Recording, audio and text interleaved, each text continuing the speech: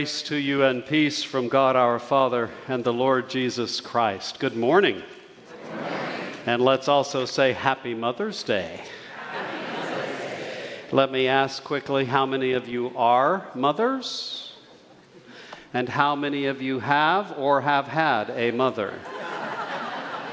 That covers it all. We're celebrating for everybody. And how many of you noticed, by the way, that we had a mother-daughter just up here playing? Wasn't that gorgeous? Magnificent. We are blessed. Friends, we are blessed especially with the ability to come before the Lord in the fellowship of these people to sing and to tell and to bask in the glory of His praise. So let us be called to worship then as we read responsively from the 119th Psalm.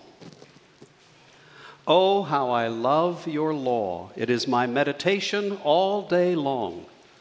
Your commandment makes me wiser than my enemies, for it is always with me. I have more understanding than all my teachers, for your decrees are my meditation. I understand more than the ages, for I keep your precepts. I hold back my feet from every evil way in order to keep your word. I do not turn away from your ordinances, for you have taught me.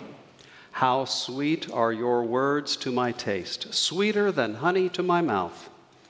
Through your precepts I get understanding, therefore I hate every false way. Your word is a lamp to my feet and a light to my path.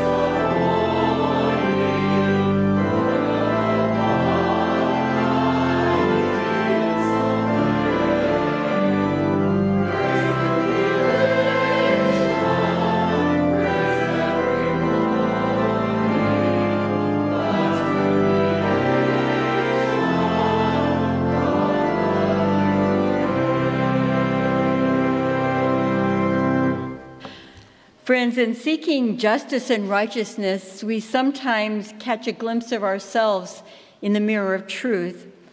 And we're often ashamed or discouraged by what we see in ourselves, but God sees us in a different way.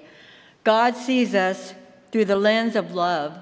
So come and bring your confession and rest in the heart of God. Let's go to God in confession together. Gracious God, be with us as we walk through the hills and valleys of life.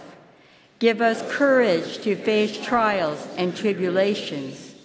Forgive us when we avoid the challenges and struggles of discipleship. Grant us wisdom to proclaim your word and live your love. And guide us into paths of peace. In Jesus' name we pray. Amen. Now, friends, hear this. You are loved, you are whole, and you are free. And in the name of Jesus Christ, I declare to you, we are forgiven. Thanks be to God.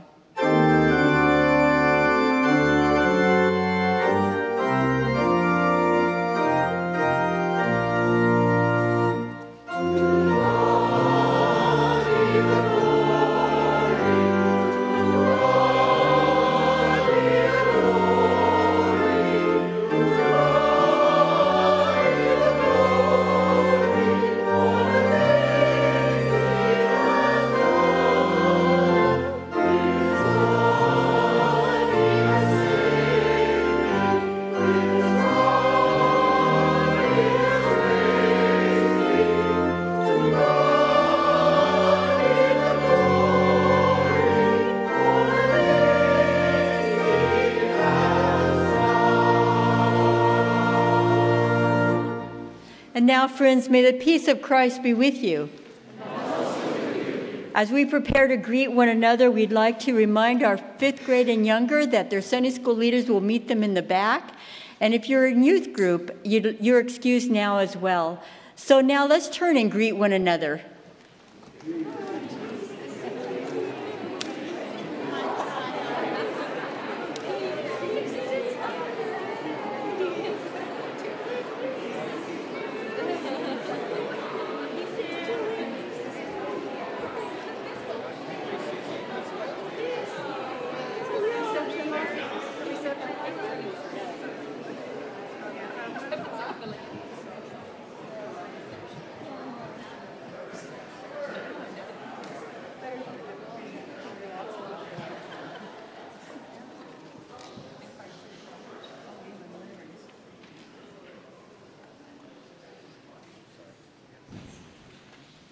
Friends, let me share just a bit of news about what's going on in the life of the church today and in the days ahead. Some of you may have noticed as you were walking in that we have a baby crib or two outside. You can just deposit your babies there and we'll take it from there.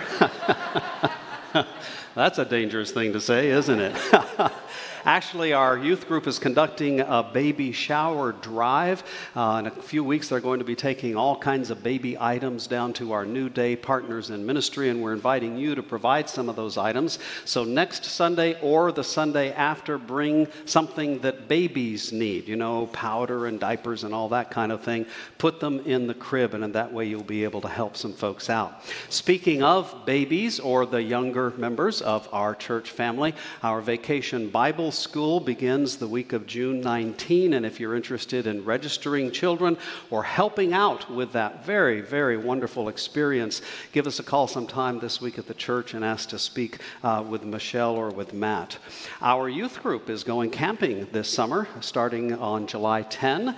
If you consider yourself to be a youth, we'll have to have your driver's license as proof of that. But if you are a youth or have one in your family, you'll want to sign them up for that. Give Chris Hecker a call this coming week. Next Sunday at 4 o'clock in the afternoon, our Ireland Tour Choir will be presenting a conference. It's called a send-off concert, and it's a way for all of us to share in the music that they're going to be sharing in churches all around Ireland, both at worship services and in concert venues, and along the way visiting with folks about the wonderful saving love of Jesus Christ. So if you'd like to be part of that musical experience and look at some of the faces of the folks we're going to invite you to pray for while they're gone, be here next Sunday at 4. By the way, I want to say a special word of appreciation to Larry Gerling. Yes, you are still here. That's a good sign. Juan Acosta is sick today, and his father-in-law is standing in for him. Larry, thank you for your help with that. Also want to say a word of congratulations to someone who turned 93 just yesterday, John Kalina. Stand up if you would, my friend.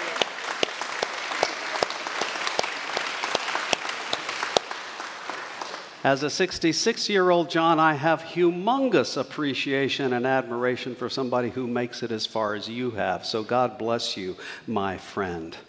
Now, this is not in the bulletin, but we're going to do it anyway. We're going to recognize some of the new members who have joined with us recently, and so I'd like to invite all of you. You know who you are. Please come forward now and stand at the top of the steps.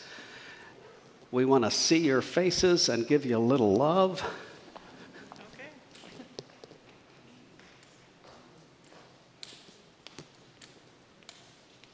Morning.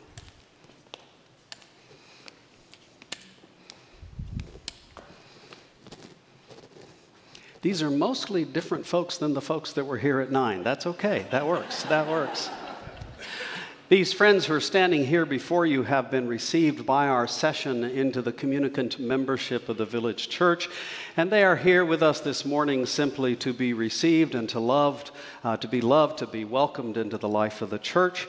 They are part of our fellowship. Many have been for a long time, but in this way they are moving forward in their discipleship to Jesus. Let's remember these words of Jesus as they are coming.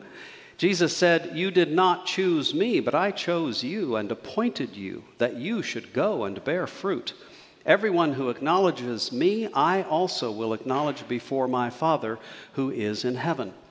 And so, friends, I would remind you and remind all of us that Jesus has chosen you, and in baptism he has joined you to himself. He has called you together with all of us into the church, which is his body. And now you are here in this time and place to confess his name publicly and then to join us as together we seek to serve him. So will you again answer these questions as they share your faith? Who is your Lord and Savior? Do you trust in him? Yes. Do you intend to be his disciple, to obey his word, and to show his love? And will you be faithful members of this congregation, giving of yourselves in every way? And will you seek the fellowship of the church wherever you may be? Yes. Let's pray. Lord God, in your design and creation for the human community, you have chosen some to be an example of that community to others. That's who we are, the church. We thank you, therefore, for adding these brothers and sisters into our community of faith, knowing that they are added into the worldwide community of the church.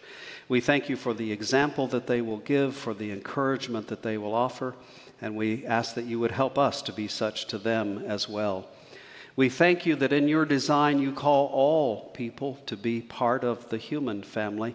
May all that we do in the life of this church welcome others into your loving circle of friendship and fellowship that we know especially and that we experience especially as we follow Jesus our Savior.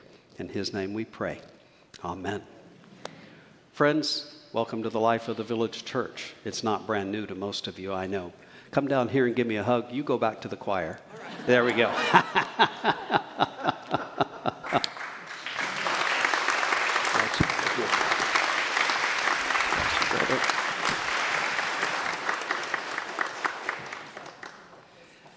And now, as this next song is being played for us, I suspect it's going to be the bell choir for some reason.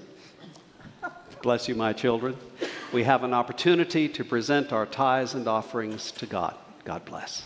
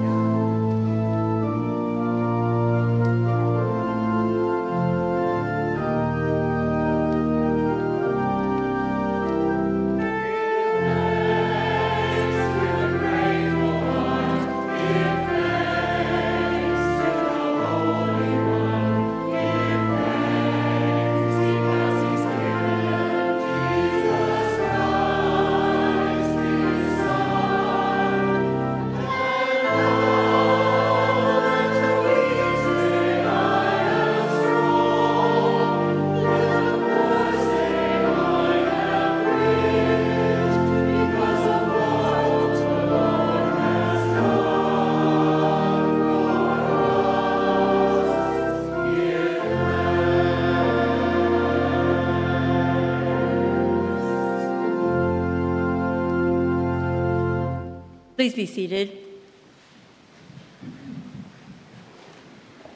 Friends, we have gathered to worship and we have prayed and listened to beautiful music, and it's centered our hearts, and we prepare ourselves to come into the presence of God in prayer. Let's take a deep breath and let's go talk to God.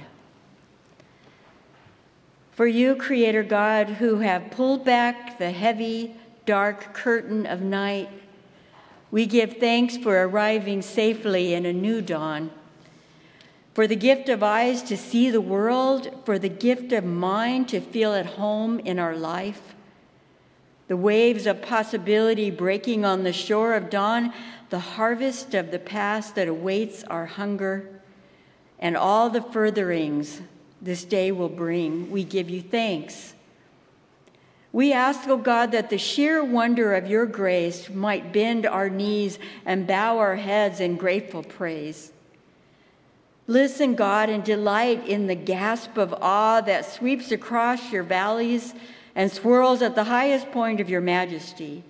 There's a collective thank you that rings out in the calling birds of morning, the awakening forests, and all creatures great and small. The daffodil and the peony, the rose, lifting their sweet faces to the warming sun. The wind in the trees, a song of love ringing out to you, the maker of beauty and life. So how do we share this, God? How do we share this abundance? Your beauty, your light, your peace. What possible prayer can we pray? What possible candle can we light? Is it hard to do? Is it possible to share?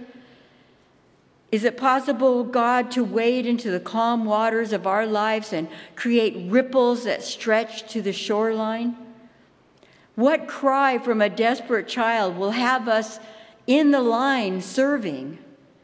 What dreadful situation that entraps our neighbor will have us packing our bag and heading out to help? What inconsolable tragedy will move us to speak out and stand up and change the course of history? So we would ask you, please, O God, hasten us. Fill us with divine urgency. Let us burn with the desire to follow you into the places of great need and loss. We surrender to you our comfort and our peace and our ordinary days, that to a hungry soul with an empty belly are extraordinary in their lavish abundance. We walk behind you, Lord Jesus. We follow you for life, wherever you would lead. Hear us, O God, as we lift up these prayers in the name of the one who taught us to pray, saying together, Our Father, who art in heaven, hallowed be thy name. Thy kingdom come, thy will be done, on earth as it is in heaven. Give us this day our daily bread, and forgive us our debts as we forgive our debtors. And lead us not into temptation, but deliver us from evil. For thine is the kingdom, and the power, and the glory forever. Amen.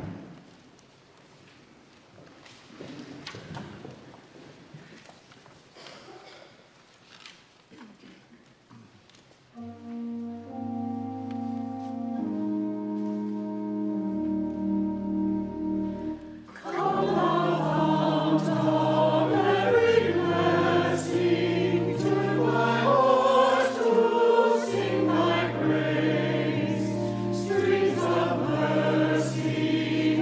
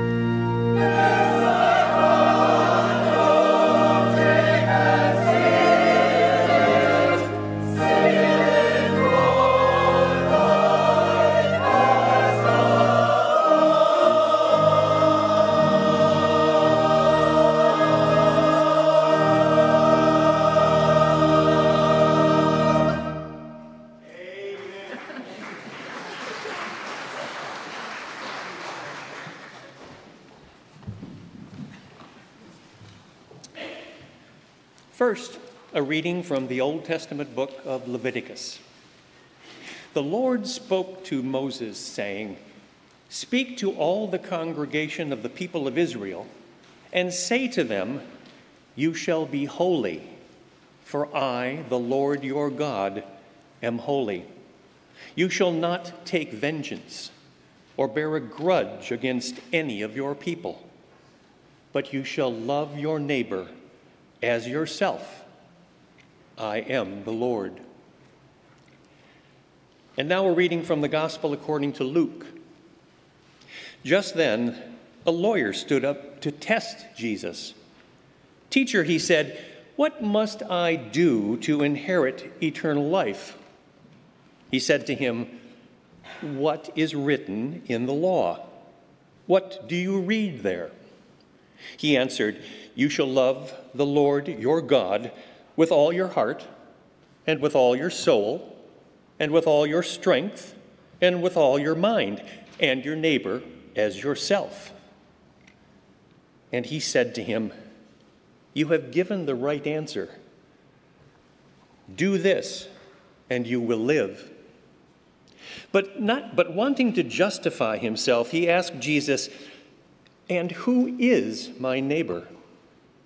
Jesus replied, "A man was going down from Jerusalem to Jericho and fell into the hands of robbers, who stripped him, beat him, and went away, leaving him half dead. Now, by chance, a priest was going down that road, and when he saw him, he passed by on the other side. So likewise, a Levite, when he came to the place and saw him, passed by on the other side. But a Samaritan, while traveling, came near to him, and when he saw him, he was moved with pity. He went to him and bandaged his wounds, having poured oil and wine on them. Then he put him on his own animal and brought him to an inn and took care of him. The next day he took out 2 denarii and gave them to the innkeeper and said, 'Take care of him, and when I come back, I will repay you whatever you spend.' Which of these 3 do you think was a neighbor to the man who fell into the hands of the robbers?" He said, "The one who showed him mercy." Jesus said to him, "Go and do likewise." This is the word of the Lord. Thanks be to God.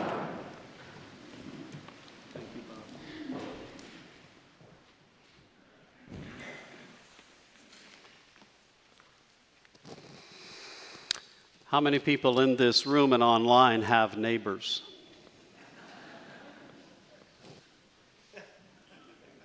Good. How many of you are neighbors? Some of you were a little unsure about that. We are continuing a look in our Sunday morning messages about the business of being righteous, about the challenge of being just in our lives. And in order to do that, we cannot escape asking and then answering questions about having neighbors and being neighbors. How many of you right now are thinking about your neighbors? Of course you are. I've been thinking about the business of being neighbors for quite a few days now in the run-up to this morning's message. And usually when I think of things now, I kind of go back to my beginnings, which is getting further and further away and harder to remember, but still I can kind of get there. So I grew up, as you know, in a small town in New Mexico, and my family happened to live on the very southern edge of that town. And as a result, I grew up thinking that we really didn't have any neighbors. Bear with me here. There was one other house that was close to our house, about as far away from where I'm standing right now over to the Sunday school classrooms. And that house belonged to my aunt and uncle. And so I didn't really think of them as neighbors because they were relatives. That had to be something different, right? The next closest house was several hundred yards away. And I grew up thinking that neighbors were people who lived right next door to you that were not related to you. Now, maybe I thought that because of all of those 1950s and 1960s sitcoms that I grew up watching. Because in those stories, people either lived in nice middle-class neighborhoods where there were families full of children, and the neighbors were the people who lived in the house that was right next to yours, or they were stories about people who lived in high-rise apartment buildings in New York City, and your neighbors were on top of you and under you and all sides around you. That's who I thought neighbors were. But as I grew a little bit older, of course, thankfully, I began to expand my idea of what neighbors were about. And one of the ways that happened is because my family had several families who were very close friends who happened to be ranchers in New Mexico. Anybody here ever been on a real ranch in New Mexico? God bless you. The Lord loves you more than almost everybody else.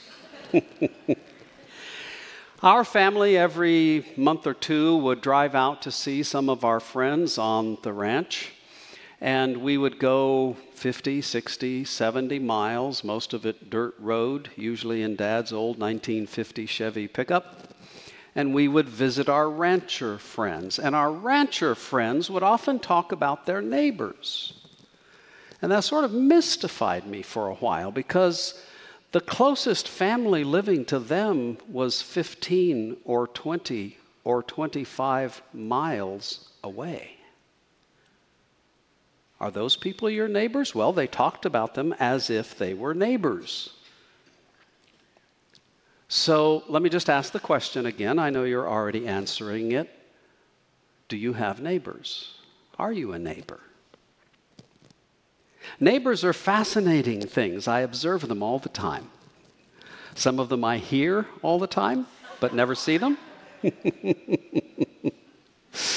Neighbors are good things, aren't they? Right? Mr. Rogers, for instance. Remember his song? It's a beautiful day in the neighborhood. Right? Or State Farm. Do you remember that State Farm commercial? Come on, say it back to me. Excellent. They did it in unison, Larry. It's just natural, right? Yeah. Like a good neighbor, State Farm is there. Yeah. Neighbors, neighborhoods, that's meant to be wonderful stuff, and it is, except when it isn't. Do not raise your hand. Do not look to one side or the other. Don't even twitch an eye. But answer this question. How many of you have good neighbors? And some of you moved. How many of you are good neighbors? Oh, we have one very brave person here. Yes, God bless you. I'm sure you are. There's the question, isn't it? There's the question. One of my very, very favorite theologians in life, Dallas Willard, an incredible writer, leader, Christian man, one time started an article by saying this. He said, I realized one day that I didn't love my neighbors. And then he went on to describe his neighbors. And I understood why he did not love his neighbors. Now, I'm not going to describe those neighbors to me, but I'll bet you can fill in the blanks. Right? Yeah. There's a challenge, isn't there, when it comes to the business of loving our neighbors? The business of being neighbors, the business of having neighbors is everywhere all the time. Maybe you haven't thought of it that way, but it is. Just this last week, depending on who you ask, some of the laws of our country were changed or adjusted about who can be our neighbors, kind of. Who are the people that want to move into our neighborhood? Are we being good neighbors? What's that's all about? Believe me, I understand the complexity of those issues and those questions, but we can agree at least on this, that the business of dealing with your neighbors, whether they live 3 feet away on the other side of the wall, or they live 3,000 miles away and they want to come across the wall, that business, that question is something that we have to think seriously about. Not just because we have to deal with those issues every day in life, but because Jesus talked about them. So let's go to the story about neighbors, the story of a Samaritan and a priest and a Levite, and an unfortunate person who is not described in any way except that he had some problems on the road. Let's go behind that story, though, for just a moment. Let's go to the origins of the question that precipitated the telling of that story on Jesus' part. Let's go to Leviticus. A little over a week ago, we had a scripture memorization class. I'm told that 80 people showed up for it. That's absolutely magnificent. I was not there, and I don't really know who was there, but I can guarantee you one thing without even thinking about it, and that is that of all the scriptures those folks have memorized and want to memorize, not a one of them is planning to memorize Leviticus. Amen. Amen. Yeah. I've missed you, John. Right? Leviticus seems so boring, so sterile, so dry. It's just a whole bunch of conversation about all the rules and regulations of life, but boy, is it rich. Some of those rules and regulations are things that have not really survived into our culture and our time, and there's some good reasons for that, but some of them have. When they were originally discussed, when they were originally given by God, God was giving them to the people of Israel, the brand new nation of Israel. The people who had just recently received the 10 Commandments, and they read them, and they said, we need more information. And so God gave them more information. He spelled it out for them and said, this is what you shall do, and you shall not do as my people. And the brief snippet that Bob read for us a moment ago, God starts it this way. God is saying to the people, you shall be holy because I am holy. To be holy means to be set apart for something. Doesn't mean that you're necessarily better than everybody else. It probably means that you're just like everybody else, but God has a plan for your life. God's going to work with you, appear to you, share his knowledge and information and wisdom with you so that you can become better than you are. If you don't want to be better than you are, then please visit with me. I'd be happy to tell you all the ways that you could get better than you are, and then you get to come back at me. Okay? God says, be holy because I'm holy. In calling the Jewish people out for special consideration and a special life, God was merely turning them into a people who are meant to be an example to everybody else so that everybody else can learn that. And then God began to tell them how to be holy. God says, you shall be holy because I am holy. And the first thing out of his mouth was, you shall love your neighbor as yourself. How many of you knew that phrase? Do you realize you've memorized part of Leviticus? Go on and learn the rest. I'm not going to, but you should. right? You shall love your neighbor as yourself. The business of being set apart in order to learn how to live the way God made us to live is about the business of loving your neighbor as yourself. And that, my friends, has to do with learning to become righteous. Right. Or in another way of putting it, just. Now that's the background to the story. A lawyer comes up to Jesus, and the lawyer has heard, probably, that Jesus is a great teacher, a great preacher, and the lawyer wants to put him to the test. He wants to get into a little theological argument. If I had a nickel for every time somebody tried to get me into a theological argument, I wouldn't be here. I'd be sailing on my super yacht. It's okay. I love to chat theology. A lawyer comes to Jesus and says, Jesus, tell me about fulfilling the law. Tell me about what's righteous, right? And Jesus says, will you tell me? Jesus knew he was a lawyer. By lawyer, he was a specialist in the law of the Old Testament. Maybe he had memorized Leviticus. Jesus turns the question back on him and says, well, you know the law. What does the law say? And the lawyer gives him a perfectly good answer. You shall love the Lord your God with all your heart, mind, soul, and strength, and love your neighbor as yourself. You see, the lawyer had learned that phrase just as Jesus had learned that phrase back in Leviticus. And so then the lawyer asks Jesus a question because he wants to trap Jesus, apparently. He wants to put Jesus into a place where Jesus can't answer any more questions. And we're given a clue about that because we're told that the lawyer wants to justify himself. The lawyer's trying to trap Jesus into saying, if you will do these things and not do these other things, then God will love you and you'll be fine.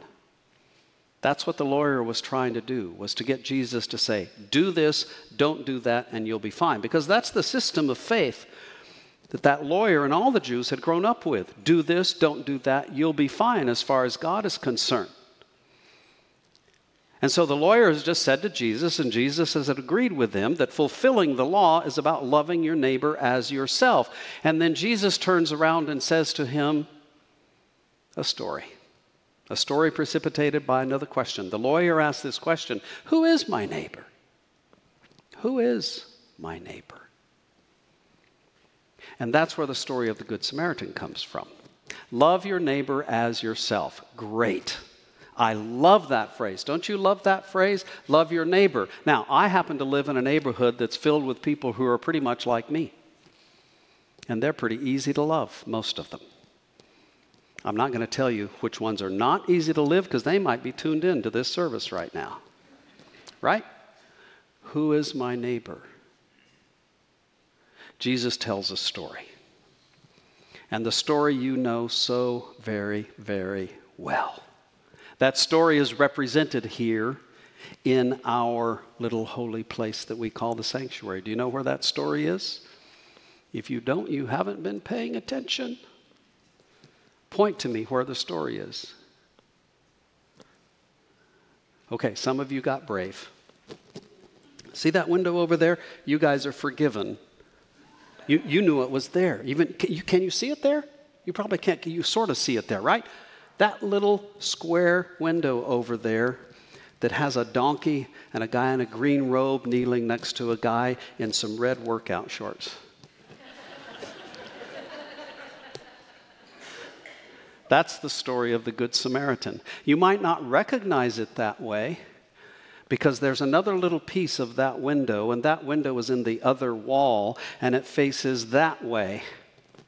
It faces that way because there's two other people in the story of the Good Samaritan and the unfortunate man by the side of the road, the priest and the Levite.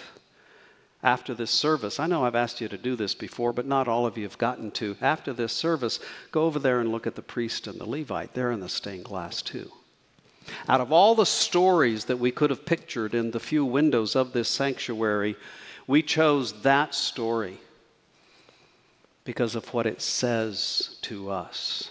You know the story. A man was going from Jerusalem up in the mountains to Jericho, down in the valley on a windy mountain road. Some of you have been on a similar road. That road was a dangerous road because that's where all the robbers and thieves hung out. And unfortunately, he was attacked. He was lying there by the side of the road. A priest came walking by, and he walked to the other side of the road and kept on going. Then a Levite came walking by, and he went to the other side of the road, and he kept on going. The priest who's supposed to know the law of God, the priest who also had memorized that scripture from Leviticus about loving your neighbor as yourself, the Levite who helped the priests, they walked by. But then a Samaritan came by and helped him. Now, we think of the word Samaritan usually with that qualifying adjective attached to it, the Good Samaritan.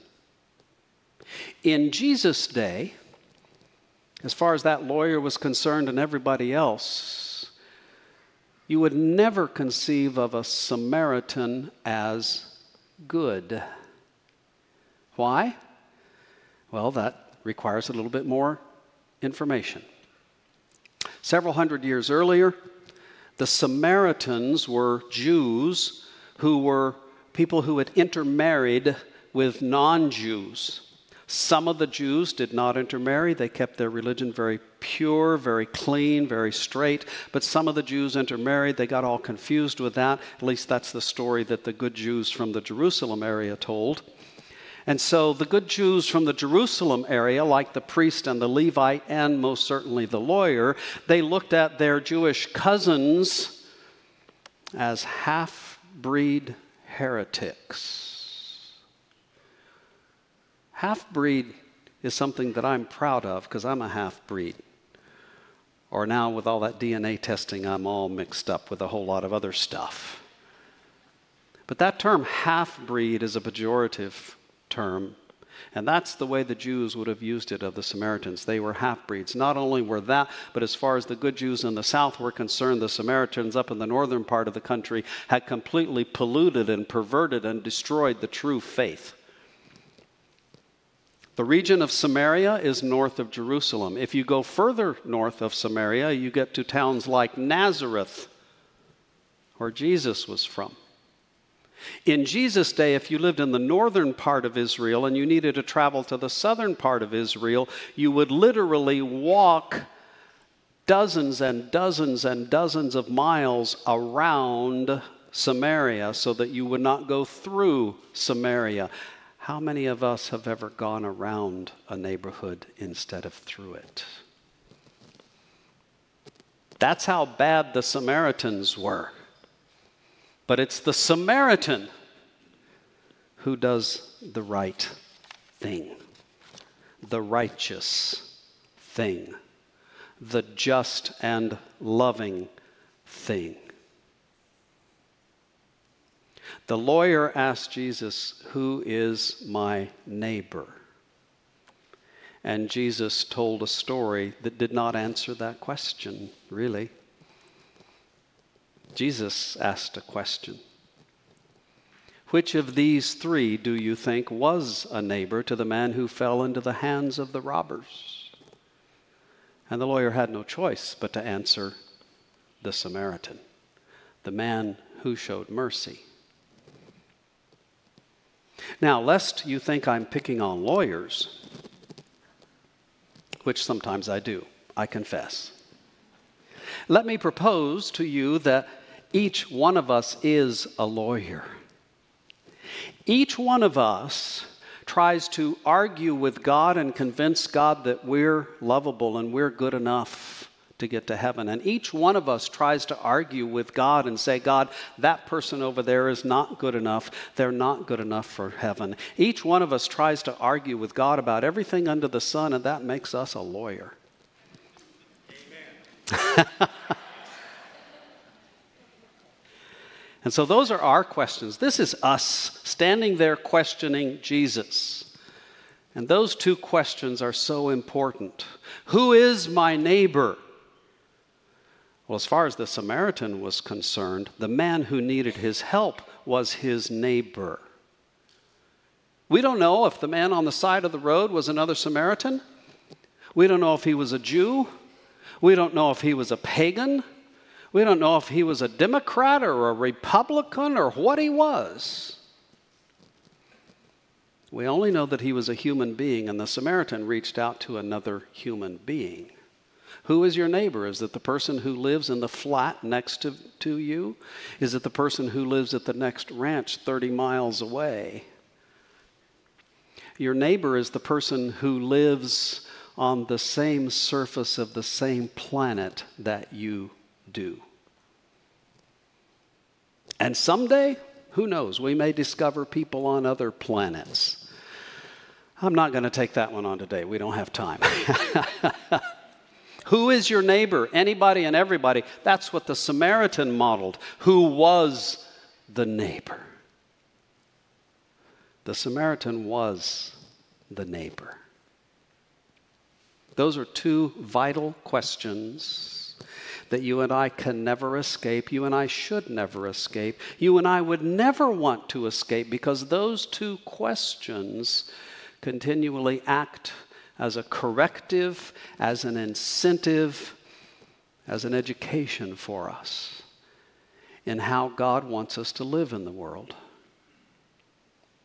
Not long ago, I was reading a sermon about this very passage from Luke, the story of the Good Samaritan. And that preacher said that he thought that in the mind of the Samaritan, there were two more questions. They're great questions. If you or I were either the priest, that's me, or the Levite, that's Larry, because he helps out the priests, right? Or just a normal person walking by the side of the road. That includes all of us. If we were that person walking by the guy on the side of the road, we would have one question in our minds, I would suspect. The question would be, what will happen to me if I stop to help him? I'll be late for my appointment. I might get robbed by those same thieves who might be just over the hill. Who knows what would happen? But that is the question. What will happen to me if I stop to be righteous, to be just, to love my neighbor? That's a really good question, but it's not the only question. The other question is maybe a better question. What will happen to him if I don't? Love your neighbor as yourself. Look at that person next to you, either right next door, or at the next ranch, or in the next country, or on the other side of the planet. We're all neighbors. What will happen to them if we don't? If we're going to learn to be righteous and just, we're going to learn to look at the world the way that Jesus did and taught. And we are, but we have a ways to go. Amen.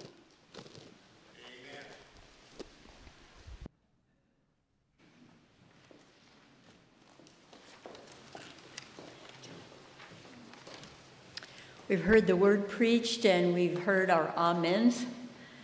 So let's stand together and affirm our faith.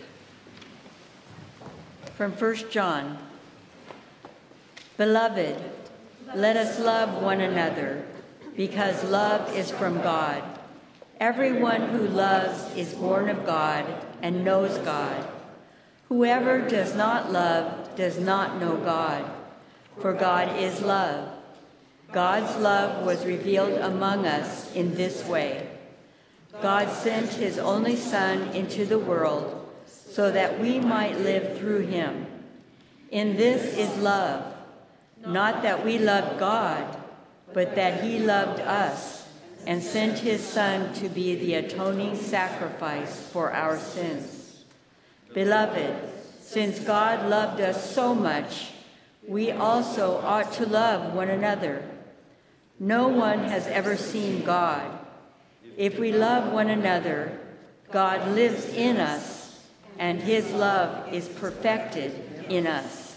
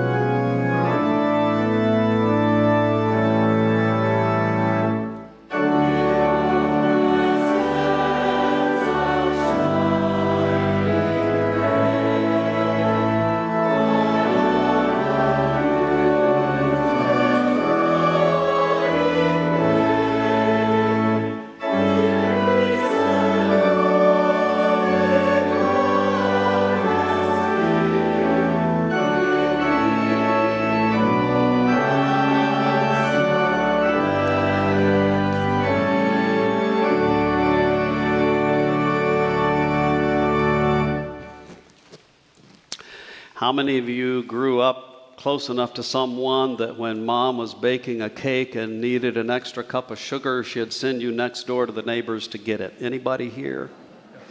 Cool. Never happened in my family. Had to go over a wall to get to the closest neighbors that were never home, and the other ones that were a few hundred yards away. Mom thought that was too far. But I'm so glad that mom taught me, and I finally learned that everywhere you go, no matter how far away they are, there are neighbors to meet.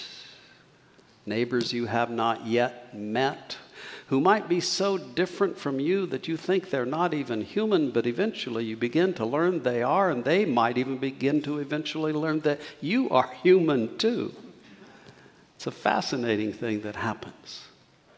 Regardless of where you go in this life, God will put in your pathway your neighbors.